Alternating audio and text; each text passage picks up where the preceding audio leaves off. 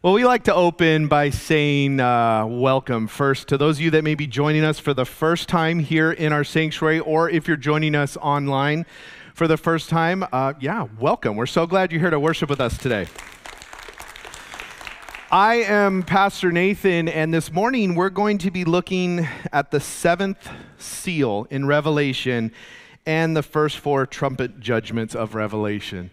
I titled this study Trumpets of Woe. Some people call it Trumpets of Doom, woe, whatever negative term you could think of is kind of where we're getting into the book of Revelation, you know. And the end of the world is a fascinating subject. It's an interesting subject for many. You know, there's been movies made about the end of the world.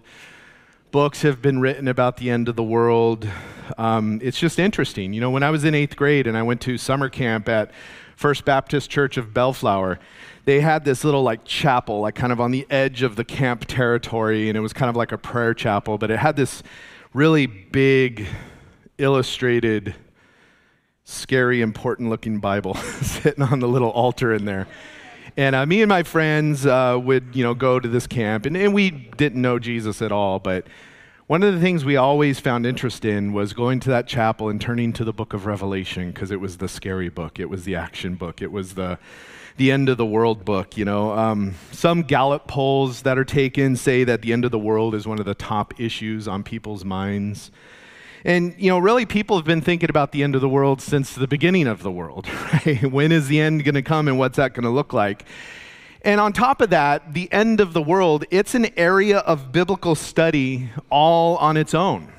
The term for this is eschatology, if you're familiar with that, and that comes from the term escha, which means end things. And so eschatology is the study of end things. And there are theology classes in Bible schools and universities worldwide. Entire sections are devoted to eschatology, the study of the things of the end times. And it's an important biblical concept. It's something the Bible talks a lot about. Prophecy deals with the end times in great detail. In the book of Daniel, the phrase, the time of the end, is used 5 different times. In the New Testament, we see Jesus using the term the end of the age a whole bunch of times. But really, the question that comes up for some people when we're studying things like the book of Revelation or studying eschatology is, what is the point and the benefit to the believer today in studying the end times? What is the point? Well, among many, I think one of them is found in Matthew chapter 24, verse 35.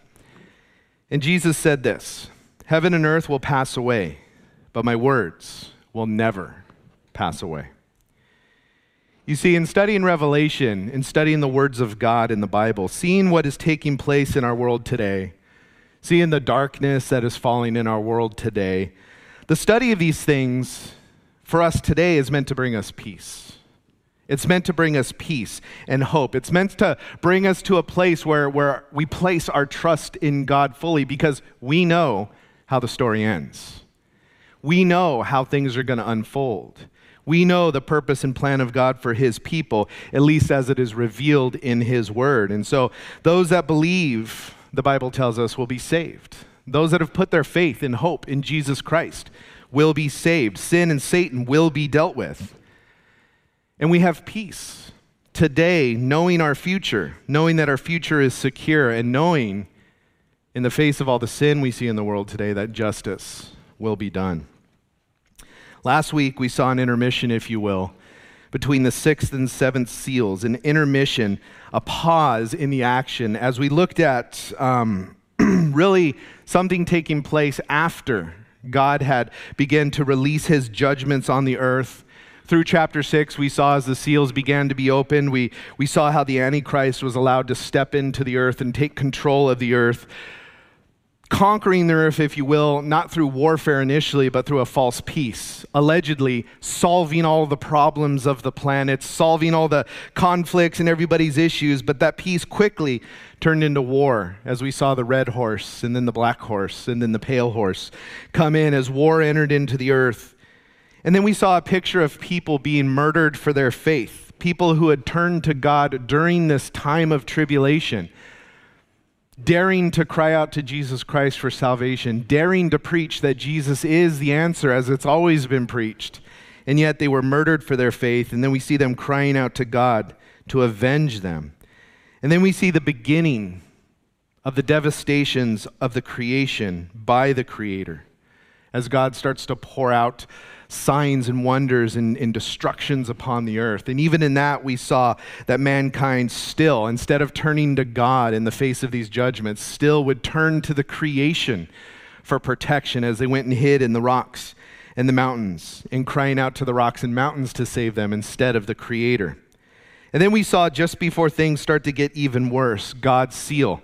During this pause between the 6th and 7th seals of Revelation, God then seals 144,000 people from his chosen people, the Jews, Israel, to preach the gospel worldwide. And we saw them called and protected to do that work, to preach that Jesus is the Messiah worldwide. And then we saw this picture where that led to this vast, uncountable multitude coming to Christ over the course of this tribulation period. A multitude so huge it said it couldn't be counted. And then we saw worship taking place there in heaven.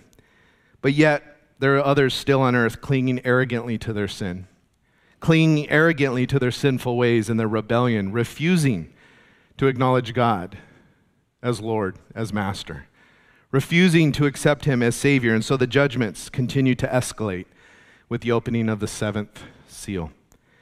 And with that then comes the commencement of the 7 trumpet judgments, the second section of judgments that God is pouring out on the earth during this time. So that's what we're going to be looking at today in Revelation chapter 8. But before we do that, we're going to spend some time in worship. Because even though we're looking at this horrible time of tribulation, the picture of this is how serious God takes sin and what God's judgment of sin is going to look like during the tribulation period. But today, we are saved. We have been saved by the shed blood of Jesus Christ, and hallelujah, that is something to praise God for, amen? Let's worship God, or let's pray, then we'll worship God. We thank you, Lord, so much for your salvation. We thank you, God, that you died on the cross, Lord, that the entire wrath of God in this age of grace started with the wrath being poured out on you as you stepped into our place to take our punishment, our penalty for our sin. That, Lord, we would be able to find salvation in you through faith in your work, faith in you as God, faith in what you did for us. And Lord, we say thank you for that. But Lord, we know that this time, this age of grace, where people have the opportunity to come to you before the terrible time of tribulation, Lord, we know time is running out.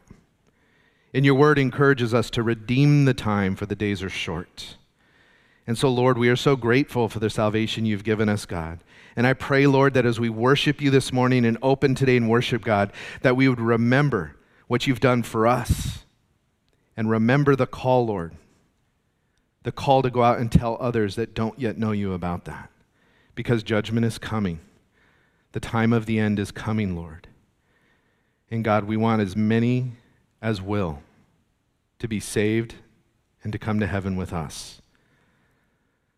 But Lord, you are almighty, and that is worth worship. You are just, that is worth worship. You are holy, that is worth worship. God, you are perfect. We worship you now. In Jesus' name we pray. Amen. All right, we are in Revelation chapter 8. And so if you will read with me, starting in verse 1.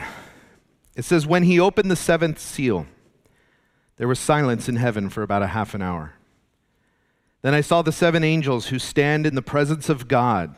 7 trumpets were given to them. Another angel with a golden incense burner came and stood at the altar. He was given a large amount of incense to offer with the prayers of all the saints on the golden altar in front of the throne. The smoke of the incense with the prayers of the saints went up in the presence of God from the angel's hand. The angel took the incense burner, filled it with fire from the altar, and hurled it to the earth. And there were peals of thunder, rumblings, flashes of lightning, and an earthquake." So verse 1 here of chapter 8, it's a pretty significant contrast to what we've read so far taking place there in heaven. If you remember over the last couple chapters, there has been a lot of noise in heaven. Lots and lots of noise, joyful noise. Worship has been taking place as the angels are worshiping, and the saints are worshiping, and the elders are worshiping, and the four living creatures are worshiping. And so chapters 4 and 5 are all full of heavenly worship, loud singing. And then in chapter 6, the angel comes along and calls out to John and says, come and see, come and see. Come and see, over and over as the seals are opened. The martyrs we see under the altar saying, Lord, how long? How long until you avenge us? So there's lots of activity, lots of talking, lots of worshiping, a whole lot of noise. And then silence. Silence. It says there's silence upon the opening of the seventh seal for about a half an hour. It's an ominous phrase. It's intended to be an ominous phrase. Now, half an hour may not seem like a long time to any of you. It really isn't a long time in the context of time, right? But in terms of a dramatic pause, it's a long time. Try it. Try and just be still. Be quiet. No rustling, no sound, nothing for a half an hour. And you'll find out how uncomfortable it can be. You know, Pastor Gary was known to do these dramatic type pauses when making decisions. If you ever had the opportunity to sit with him during one of those moments, they were long and uncomfortable at times. You know, when I first was asked to come on staff in 2000, I think it was, as the junior high leader, I was in a meeting with Pastor Gary, and he was sharing with me what God was doing with the ministry. I was a counselor in the ministry at the time, and I remember he said, hey, there's an opportunity come up, and we would like to offer the junior high ministry to you. We would like you to take over leadership of it. And I was super blessed and honored and scared, but for some, I can only call it youthful arrogance reason, I said, I won't do it unless you bring me on staff full time. And he looked at me, and he did that Pastor Gary head tilt. Some of you have seen that, right? It can be terrifying. Kind of furrowed his brow a little bit, rubbed his cheek, and didn't say a word. Silence. Dramatic pause. Now, it was a terrifying pause. And to be honest, I wasn't sure if he wasn't figuring out a way, how do I kill this arrogant punk? Right? At least that's might have been what I was thinking at the time. Later, I learned that during those dramatic pauses, it was Pastor Gary praying and going, Lord, what do you think? Lord, what's your direction? What's your will? And something, a great habit that I learned from him. And the pause was probably no more than 30 seconds. But man, it felt like 30 minutes. It was very uncomfortable. And here we see this picture in heaven. Every angel, every elder, every creature, all the martyrs, everybody there in heaven, silent for 30 minutes. Now, contextually, because we have the whole book of Revelation, we know that this silence is the calm before the storm of the escalating judgments that are about to fall upon the earth. This chapter opens up as the seventh seal is open. The seventh seal, the last of the seals that were keeping the scroll that was closed, the scroll that the Lamb purchased with his blood, this scroll now being fully unraveled, fully unfurled. And the implication there is that everybody in heaven that is there present could see this scroll being unfurled. And as they observe the scroll being opened, everyone is silent, almost like they're holding their breath. Almost like there's a waiting in this dramatic pause. All the worship stops. All speaking stops. And they're in silence. I believe it's a silence of awe. We know Scripture tells us to be still and know that I am God. And I believe this silence is a moment where they're realizing it's about to happen. The judgments have started to unfurl. And as mankind has still rejected God and still chosen to deny God and still chosen their rebellion, as the scroll is finally fully opened, there's a silence of awe. There's a silence of dread at what's about to happen. Silence because of the terrible, terrible judgments that are about to fall upon the earth. But I also believe it's a silence of joy, a joyous silence, an eager anticipation because the day has finally come. The moment, the time of history has finally arrived that wickedness is finally going to be dealt with on the earth. Sin is finally going to get what's coming to it, if you will. Remember, those martyrs are under the altar having been slain for their faith, going, Lord, how long till you avenge us? It's something that we could find ourselves thinking in today's world, right? When we hear stories about murderers and rapists and pedophiles, and we're like, Lord, how long are you going to continue to allow this type of sin to be present in the world? When are you going to deal with it? And the moment has arrived. And everybody is silent in anticipation about what's in the presence of what is about to fall. Sin will be dealt with. Satan will be destroyed. Sin will be gone. Jesus will finally reign forever. God is finally taking it all back. And there's this reverent, awe-filled silence. And then verse 2, it says, I saw the 7 angels who stand in the presence of God. 7 trumpets were given to them.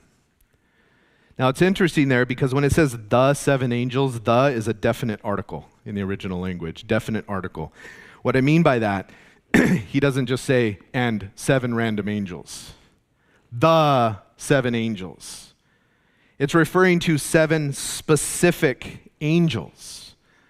Specific angels with some type of rank or position or authority that are different from the other angels there. And it says the 7 angels, and it qualifies them who stand in the presence of God. And you might think, well, isn't everybody standing in the presence of God there in heaven at this point? Yes. But the definite article there means that this standing in the presence of God is some descriptor of their special nature, these particular 7 angels. And it shouldn't be strange for us to consider that because, throughout Scripture, we see that there's rankings of angels, right? Paul in the New Testament spoke about this. He said there's principalities and powers and rulers and others that are entitled dominions, right? He referenced this kind of ranking of position or authority that angels have. We know that Scripture mentions archangels and cherubim and seraphim, and so there's many different rankings of angels in the heavenlies. What's really interesting, I find, regarding these particular 7 angels who stand in the presence of God is we might already know one of them by name.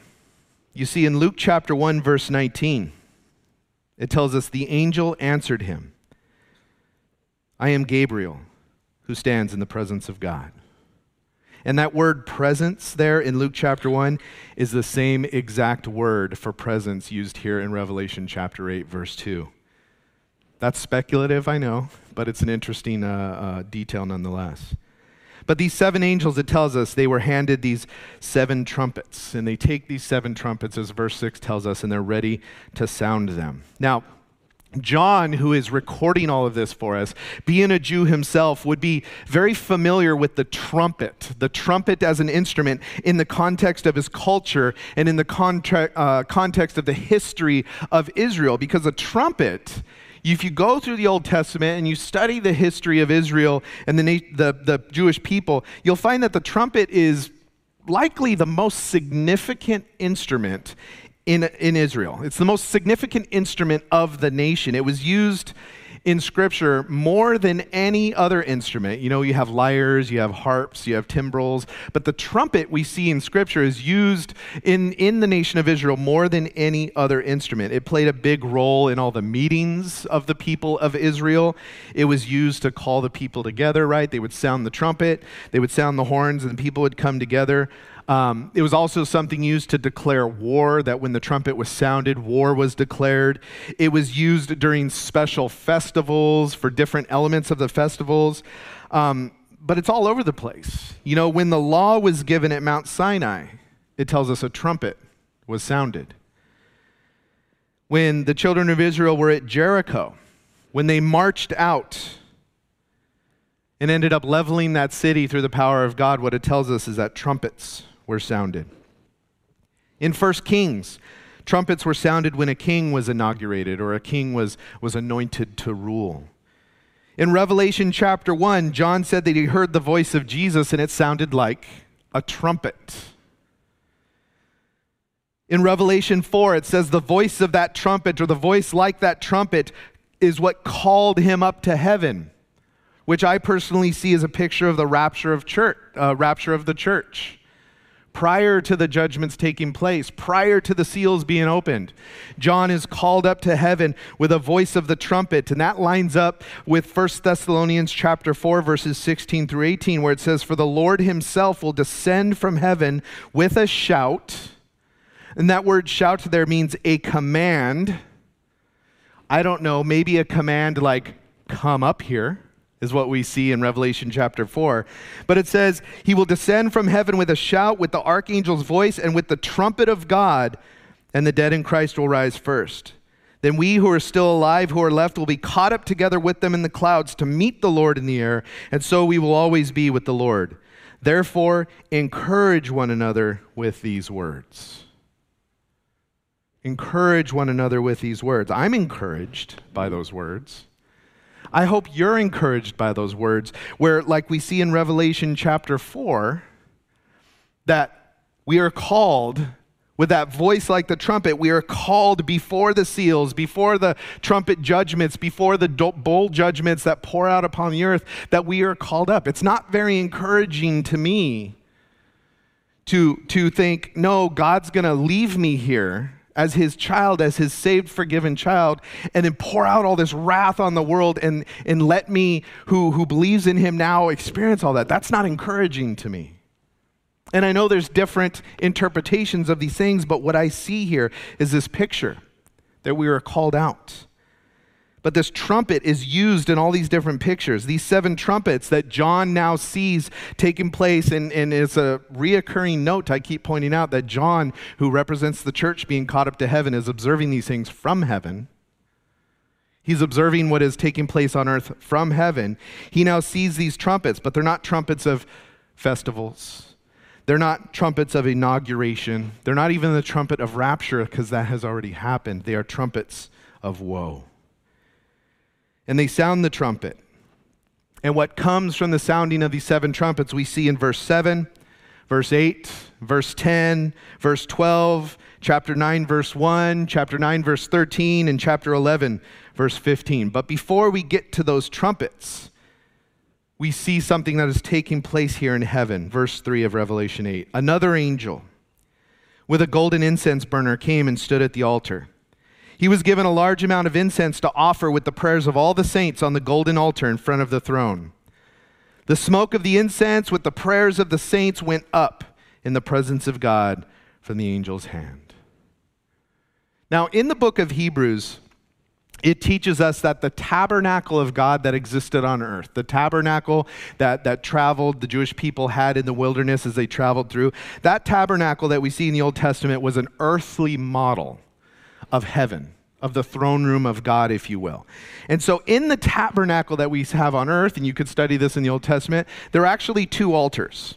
In the outer court, you had what was called the brass altar or the brazen altar, and that was the altar where the animal sacrifices were killed, where the sacrifice would be brought in, the sacrifice that was there for the people's sin. It would be slaughtered on that altar, it would be burned on that altar, but in the holy place, which was the place where the priests can go, before the veil, which separated the Holy of Holies, which only the high priest could go into, in the holy place, there was a much smaller golden altar in the tabernacle. And what would happen is that the priest would take coal from the altar of sacrifice where the sacrifice was burned. He would take one of the hot coals and he would place it inside this incense burner. And you might have seen pictures of these. It's kind of like you got a handle and a chain and there's this bowl kind of dangling from it, and they would swing it around and the incense burning would spread the smoke around. And so he would take a coal from the altar of sacrifice, put it in this incense burner, and then he would walk from the outer court into the holy place where the altar of incense was. He would take the coal out of the incense burner, place it on the altar, sprinkle more incense on it, and the smoke would just go up and fill the holy place.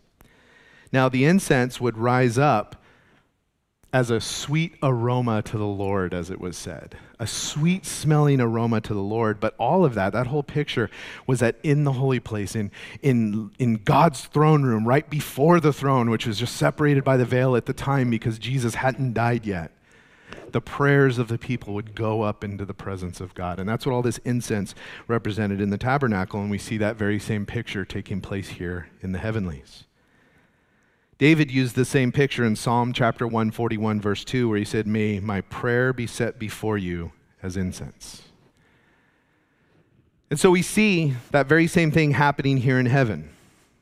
It says the incense is mixed with the prayers of the saints, and in heaven it all goes up. It says it went up to the presence of God. Now, this is a picture of the prayer, all the prayers, past and present, of all the saints, because it says they're the prayers of all the saints, right? So in one way you could look at it and see that it's a symbolic picture of every prayer of every saint and what they do. They go up to God. God hears our prayers. Our prayers reach him is what it's showing us, and he answers those prayers. The Bible tells us that God hears our prayers and he answers. He doesn't lose them is the idea. He doesn't misplace them. Like, we're not going to get to heaven one day and say, "God, I was praying for that thing, for 10 years and I never got an answer from you." And he's going to be like, "What? Hold on." Rifle to the file cabinet. "Oh, shoot, I misfiled it. Sorry." Right? That's not going to happen. That's not the picture. God hears your prayers and he answers. Now, you might be saying, "But wait a minute. I've prayed lots of things that haven't been answered." Right? I think we all feel that way at times. Well, just as a quick reminder, and you've probably heard different variations of this over the years, but there's 4 basic answers to prayer. 4 basic answers to prayer that I see biblically. One of them is no. I love you too much to allow that in your life. That's an answer to prayer. You see, we often think God didn't answer my prayer because he didn't answer in the affirmative. He didn't give me what I want. Parents, you're very familiar with this, aren't you?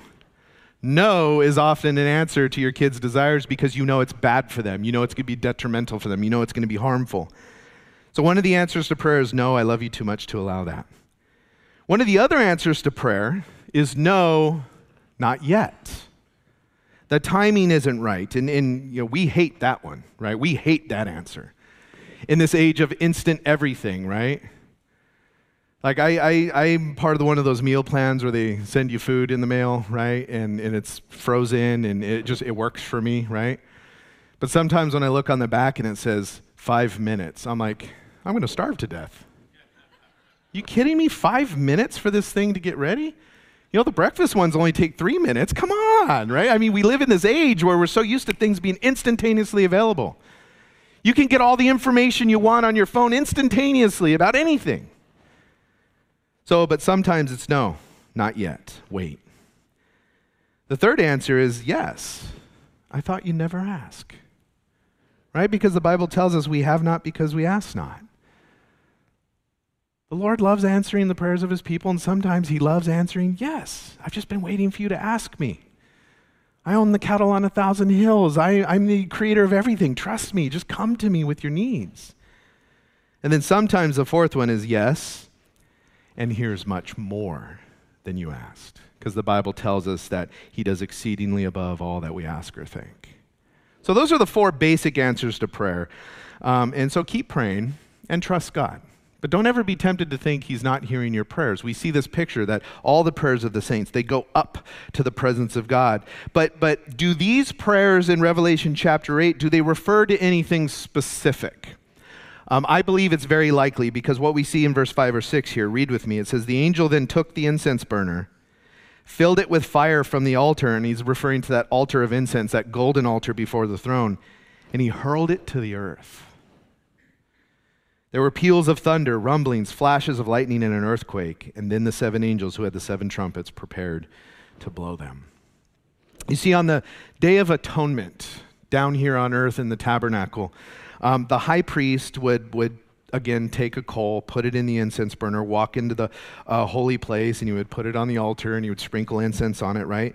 But the high priest on the Day of Atonement, he also had in his other hand blood from the altar of sacrifice. So he had the incense, and he had the blood from the altar of sacrifice. And so after the incense had burned on the altar of incense, he would then, the high priest, one day a year, would walk into the Holy of Holies, the inner place where the Ark of the Covenant was, the mercy seat. Right? It was the picture like this is literally God's throne where he's seated. And he would go in there that one time a year with that incense burner still full of burning incense and the blood, and he would sprinkle that blood on the altar. And this whole presentation was casting the sins of the people onto the mercy seat and saying, God, please forgive our sins. And then, of course, we know that God would then forgive the sins for the people. He would atone for those things. That's what I call it, was the Day of Atonement, right? The people were atoning for their sins. The animal would take the death, the blood sprinkled upon the mercy seat. But the whole picture of that is sin was judged in that moment. In that moment, sin was judged. The wrath of God, if you will, was appeased, was held back for another year. But here in Revelation 8, we see a twist. Instead of the angel with that incense burner having gone to the altar and the prayers lifting up and then filling that incense burner again with the fiery coals, instead of walking to the throne where God sits and saying, okay, God, forgive our sins. Instead of doing that whole picture there, that censer, which is now full of fire, is hurled to the earth for judgment. Hurled to the earth for judgment, where the people of earth who refuse God's payment for sin are getting the opportunity to pay for it themselves through this tribulation period. With peals of thunder, rumblings, lightning, and an earthquake, it says here.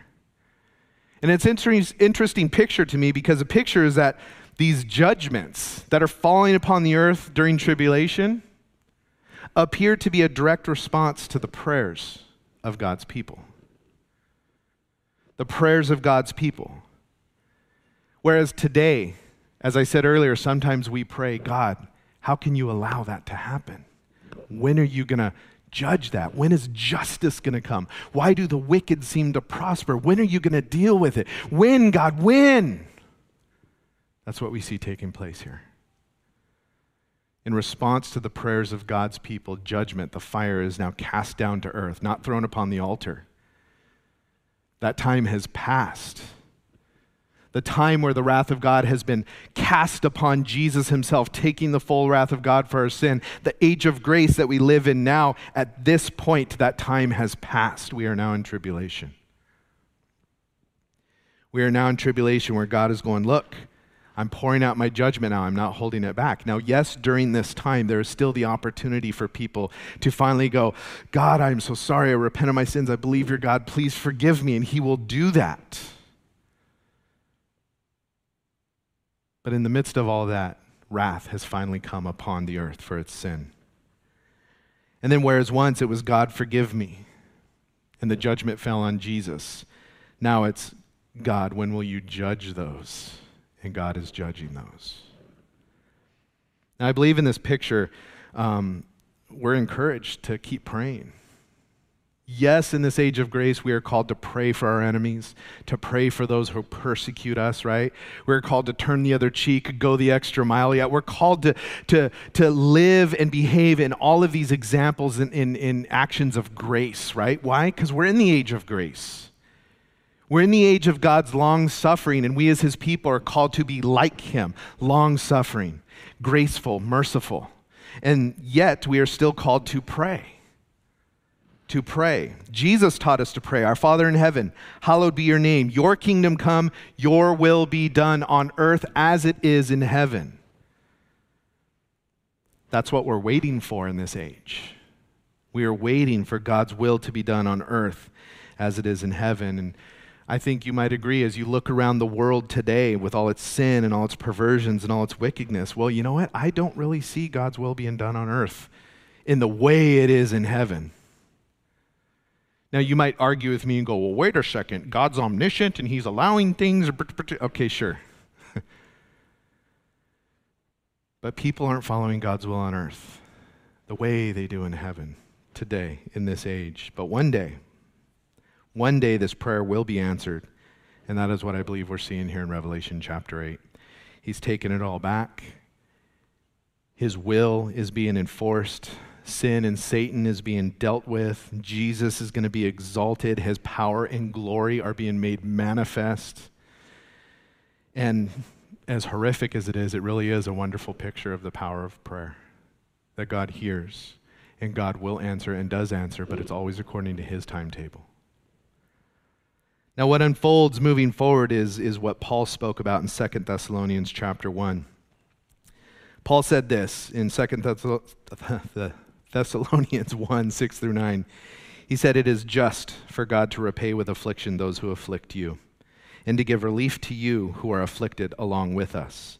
This will take place at the revelation of the Lord Jesus from heaven with his powerful angels." What is the book of Revelation? The revelation of Jesus Christ. "When he takes vengeance with flaming fire on those who don't know God and on those who don't obey the gospel of our Lord Jesus. They will pay the penalty of eternal destruction from the Lord's presence and from his glorious strength." And so again, just in a couple previous chapters, the saints praying, "O Lord, how long until you avenge us?" A prayer that many of us pray today when we hear or see different things, and now that prayer is being answered. God is stepping in. He turns up the judgment on those who are rejecting him. He's turning up the judgments on those who have persecuted and harmed those who are his. And so we'll be looking at the first 4 trumpet judgments in the last 15 or 20 minutes of service today here. The first 4 are what's the conclusion of chapter 8. The first 4 are natural judgments, meaning that they are judgments that fall upon nature. They fall upon the physical creation. And then the second 2 judgments, which we'll look at next time, are supernatural. And these are judgments that are dealing with demonic forces being unleashed upon the earth. We're actually going to look at that in 2 weeks, because next week is Father's Day, and we're going to take a moment to honor the fathers here in our congregation. But when we get to it, we're going to see a picture. That is a picture of real judgment falling on earth. And it is indeed these first 4 trumpets, earth itself, that is being judged. Read with me in verse 7. "The first angel blew his trumpet, and hail and fire mixed with blood were hurled to the earth." Same word, hurled. "So a third of the earth was burned up. A third of the trees were burned up, and all the green grass was burned up." Now, this is something that was prophesied in the Old Testament. Joel, the prophet Joel, in chapter 2, verse 30, said, "I will display wonders in the heavens and on the earth, blood, fire, and columns of smoke." It's something that we've seen in God's judgment in prior times of judgment. You remember how God destroyed Sodom and Gomorrah? Fire from the sky.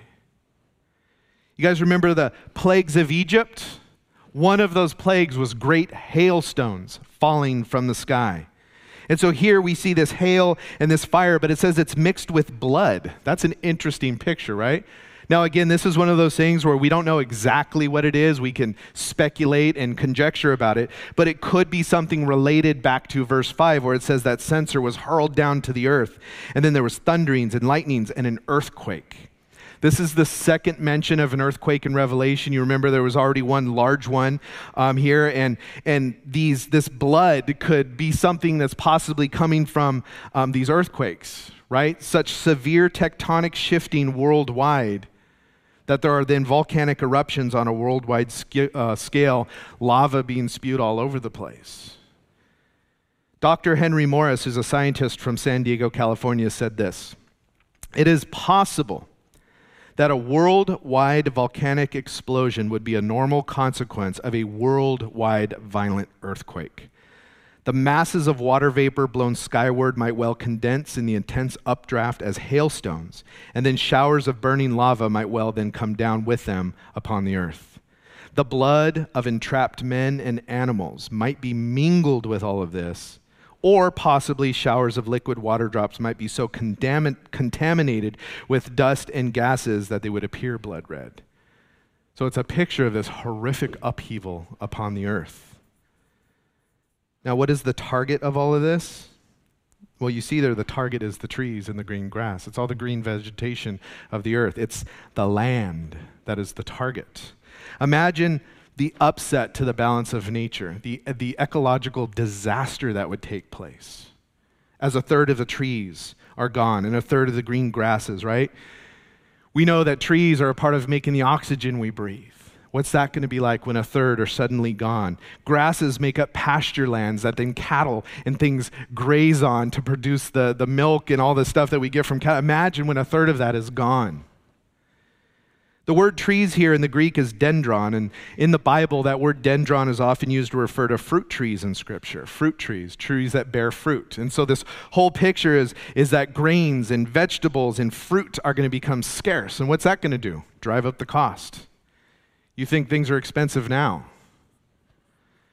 And then imagine with a third of the trees going, what housing costs are going to do as the cost of lumber goes through the roof, as lumber itself becomes scarce. It's going to be incredible.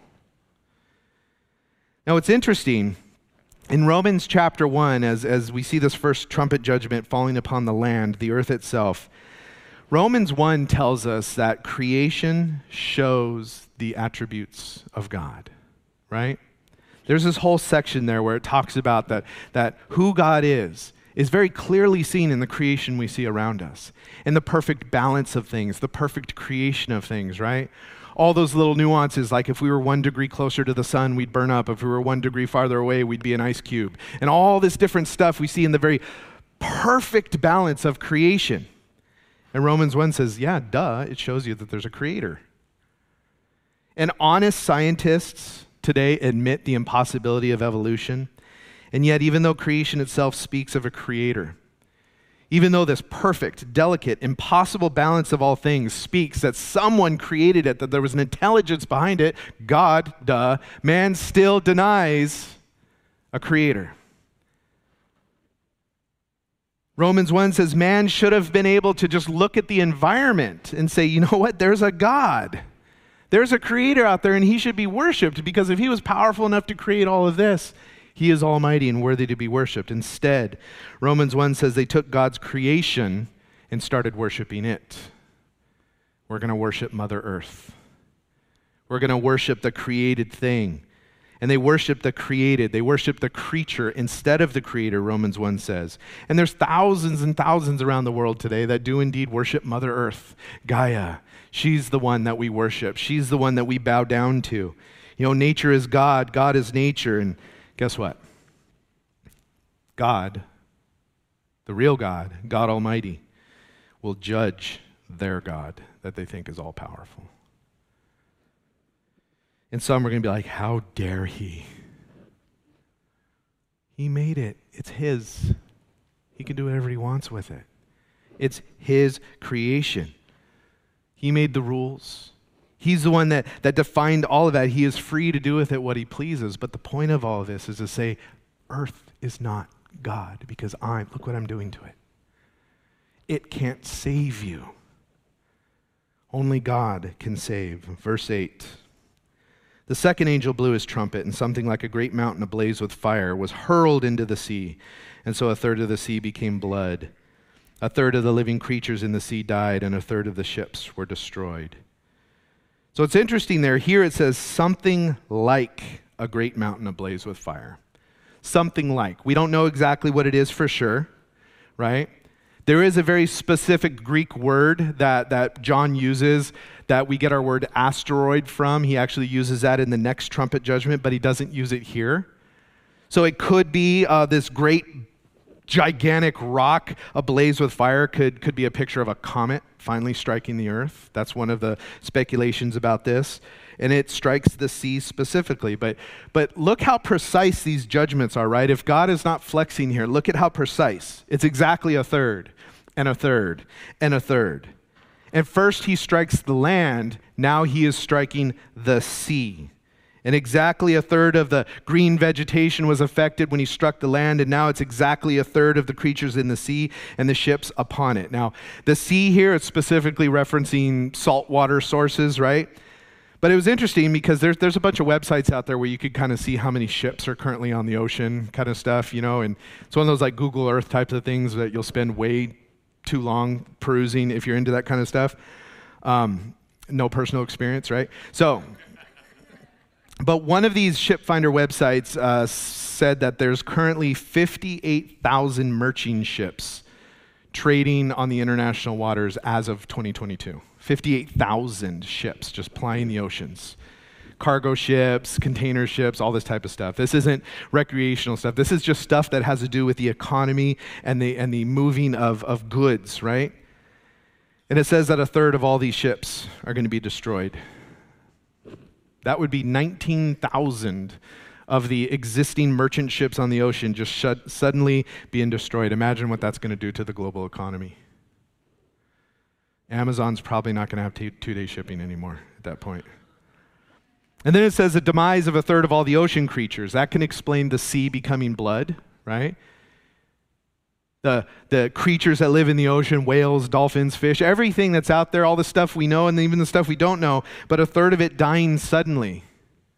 That would explain this, the ocean becoming blood. And it doesn't say becoming like blood, which is very interesting. John's very specific. Sometimes when he says it looks like something, he always uses the word like. Here, it says very clearly that the ocean became blood. That's interesting too, because according to I forgot to write down the website, but some species, ocean species census website I visited. I can't remember the name of it, but it said that there have been 1.2, as of 2023, 1.2 million species identified in the ocean. There's 1.2 million different species of creature living in the ocean, yet they say that only accounts for 9% of everything they think is out there. That as of 2023, today, 91% of ocean species have yet to be classified. What does that tell me? There's a lot of creatures in the ocean. And when a third of that dies, the oceans become blood. Now again, as God was judging people lifting up the land and worshiping the land, I believe God is then judging people lifting up sea life and those types of things, and trying to call them something to be elevated, right?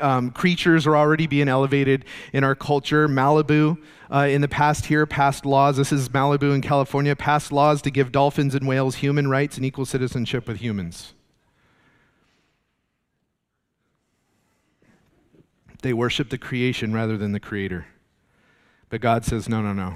The creation is not to be exalted. Again, this stuff was predicted by the prophets. Hosea chapter 4, verse 2.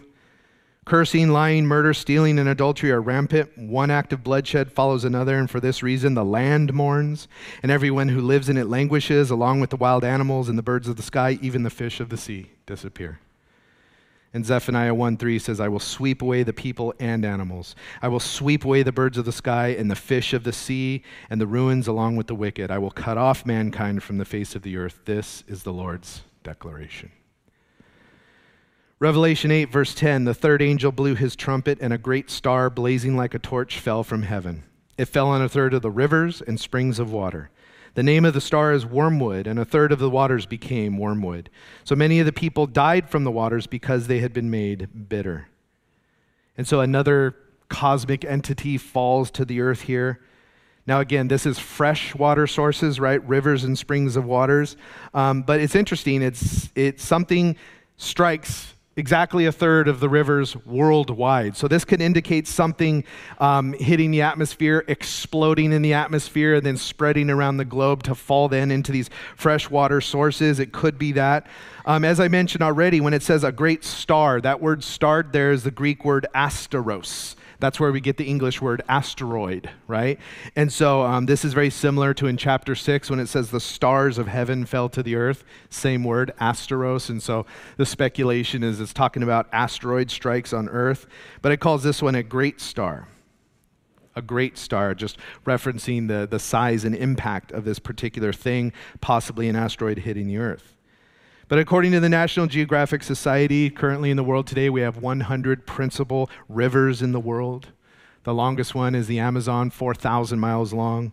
The longest in America is the Mississippi River, 3,710 miles long. But a third of these are struck, and all these freshwater sources then become wormwood, it says. Wormwood just is a word that means bitter. It refers to a plant that has a root that exudes like this dark green oil, and it's very bitter. But the idea here of this star being called wormwood, called bitter, causing our rivers to become bitter, the idea here is that the freshwater sources are becoming undrinkable, possibly poisonous. So again, that which we need to survive, water. Humans need water. Clean drinking water becomes very limited or unavailable around the world. You know, and in judging the world, in judging the God that mankind has propped up, the God that is creation, right? The earth itself. In judging that, God we've seen has judged the sea with the first trumpet, or the land with the first trumpet, the seas with the second trumpet, the freshwater sources with the third trumpet, and now with the fourth trumpet, he turns to the air. We read in verse 12, the fourth angel blew his trumpet, and a third of the sun was struck, a third of the moon, and a third of the stars, so that a third of them were darkened. And that's the point of this particular judgment. A third of the day was without light, and also a third of the night. So as the earth is being afflicted, I imagine mankind is probably getting together and having a lot of, climate change conferences. And, we need to fix it. We need to have seminars. We need to bring in the experts about climate change because, oh my gosh, look what's taking place. And as they're trying to figure out what to do about the land and the sea and the rivers and all this stuff, the sky goes. The sun, the moon, the stars are all affected. This could be eclipses. We don't know for sure again, but some speculate that as a part of the war that comes with the second seal being unleashed, that there's possibly localized nuclear detonations around the earth. And it's known that nuclear detonations can cause what's called a nuclear winter, affecting the skies, affecting the weather and the temperatures. But regardless of what it is, the point here is that light will be diminished. What a picture of mankind, right? Who has decided to live in darkness and diminish the light. Light is now diminished in creation. And with the sun being diminished, it's likely the temperature drops. So much for global warming. We know the psychological effect on places where the sun doesn't shine for 6 months at a time. Can you imagine the depression and all that's going to take place as the world is darkened? Jesus said in Luke chapter 21 that there would be signs in the sun and signs in the moon and signs in the stars. And he said that men will faint from terror, apprehensive of what is coming upon the world. And then verse 13, John says, I looked and I heard an eagle flying high overhead, crying out in a loud voice, woe, woe, woe to those who live upon the earth because of the remaining trumpet blasts that the three angels are about to sound. If you thought these four were bad, wow, wait for the remaining ones. What's to come is even worse. That has already happened. And that word woe there, woe, it means, oh, disaster. Oh, horror is what that word woe means. Now, all of this sounds terribly grim, and it's only going to get worse. But it's all because the world has pushed away and rejected the gospel for so long. Has pushed away God and rejected him, blasphemed his name, denied him. And God has been patient. He is patient now during this age, but one day he will not be. One day his judgments will fall upon this earth, and regardless of how man might try to judge God, it's not fair what you're doing. It's not fair. It is. Because God is just. He is. And for those that will cry out during this time, he is given ample time. But we're not there yet. We're not there yet. Mankind is, on this earth without Christ, has always been about itself. We as our people without God, we are selfish creatures. We're about self-preservation and self-exaltation. That's the sin nature that we have as mankind, right? It's my life and my earth and my environment and my house and my stuff and my pleasure and my rules and my way. It's about my kingdom, my control, my influence, my authority, my will. And that's how man lives. But no, it's not. It's not about any of those things. It's not at all about those things. No matter how you build, how you live, what you do here and now, regardless, the end comes for every single one of us. The end will come for all of us. And Jesus said, heaven and earth will pass away. If all of your hope is in this earth, if all of your hope is in this kingdom, if all your hope is in the mountains and the rocks, if all your hope is in yourself and your accomplishments and your will and your efforts, if all your hope is in all of that, what a tragically sad day it's going to be when you realize it was all for nothing. So why do we need to know the future? Why do we need to study eschatology? Well, for the world's perspective, because like rebellious children, we all need to be warned. It's almost in a sense where, sometimes parents go, okay, I'm going to count to 3. God's counting. God's counting. And the people of this earth need to be warned. They need to wake up. They need to give their lives to Christ. They need to cry out to him for salvation today to be saved, because he is the only hope. He is the only way. He is the only truth. He is the only life. There is salvation in none but him. And we today as believers have the opportunity to take that message to a world that desperately needs it. We have opportunities like Harvest Crusade and our evangelism ministry and our outreach teams and tracts. One of our faithful brothers here just provided tracts for the church. They're over on the table. Take as many as you want. Pass them out. The idea is judgment is coming. Let's get busy. Yeah, we got to work. Yeah, we got to pay bills. Yeah, we got to handle our stuff. But let's not get so distracted by those things that we forget the big picture of eternity. What God is doing today, what he is going to do in the future. To have that passion that he has for the lost, to have a broken heart for those that don't yet know him, that we would do everything we can in kindness, in love, in tact, to be able to get the gospel to them, to encourage them to be saved today, to redeem the time in their life now, because the days are short. Let's pray. Father, we love you. God, it can be hard sometimes to look at these things. It can be hard sometimes to see what you're going to do as you pour out your judgment upon sin. The sin that mankind brought into this earth. But Lord, it's all simply a picture of your holiness. And I pray, God, you would help us to see that.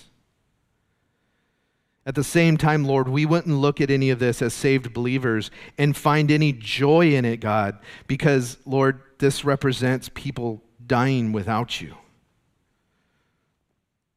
Yes, Lord, we want to see your justice fall. Yes, Lord, we want to see you deal with these horrible things people do in this world. But God, you said yourself that you so loved creation and everything in it, Lord, the entire world, the cosmos, that you gave your only begotten Son, that whoever would believe in him would not perish, but have everlasting life. Lord, we know you take no joy in judgment. May we as your kids never take joy in judgment. But at the same time, Lord, that we would be encouraged to know that justice is coming. However, in the meantime, Lord, let us be people that are about the gospel of Jesus Christ, to share the truth of salvation with those who desperately need it, because the time is short. We thank you, Lord. Fill us with your Spirit. We love you, and it's in Jesus' name we pray. Amen. Let's worship, guys.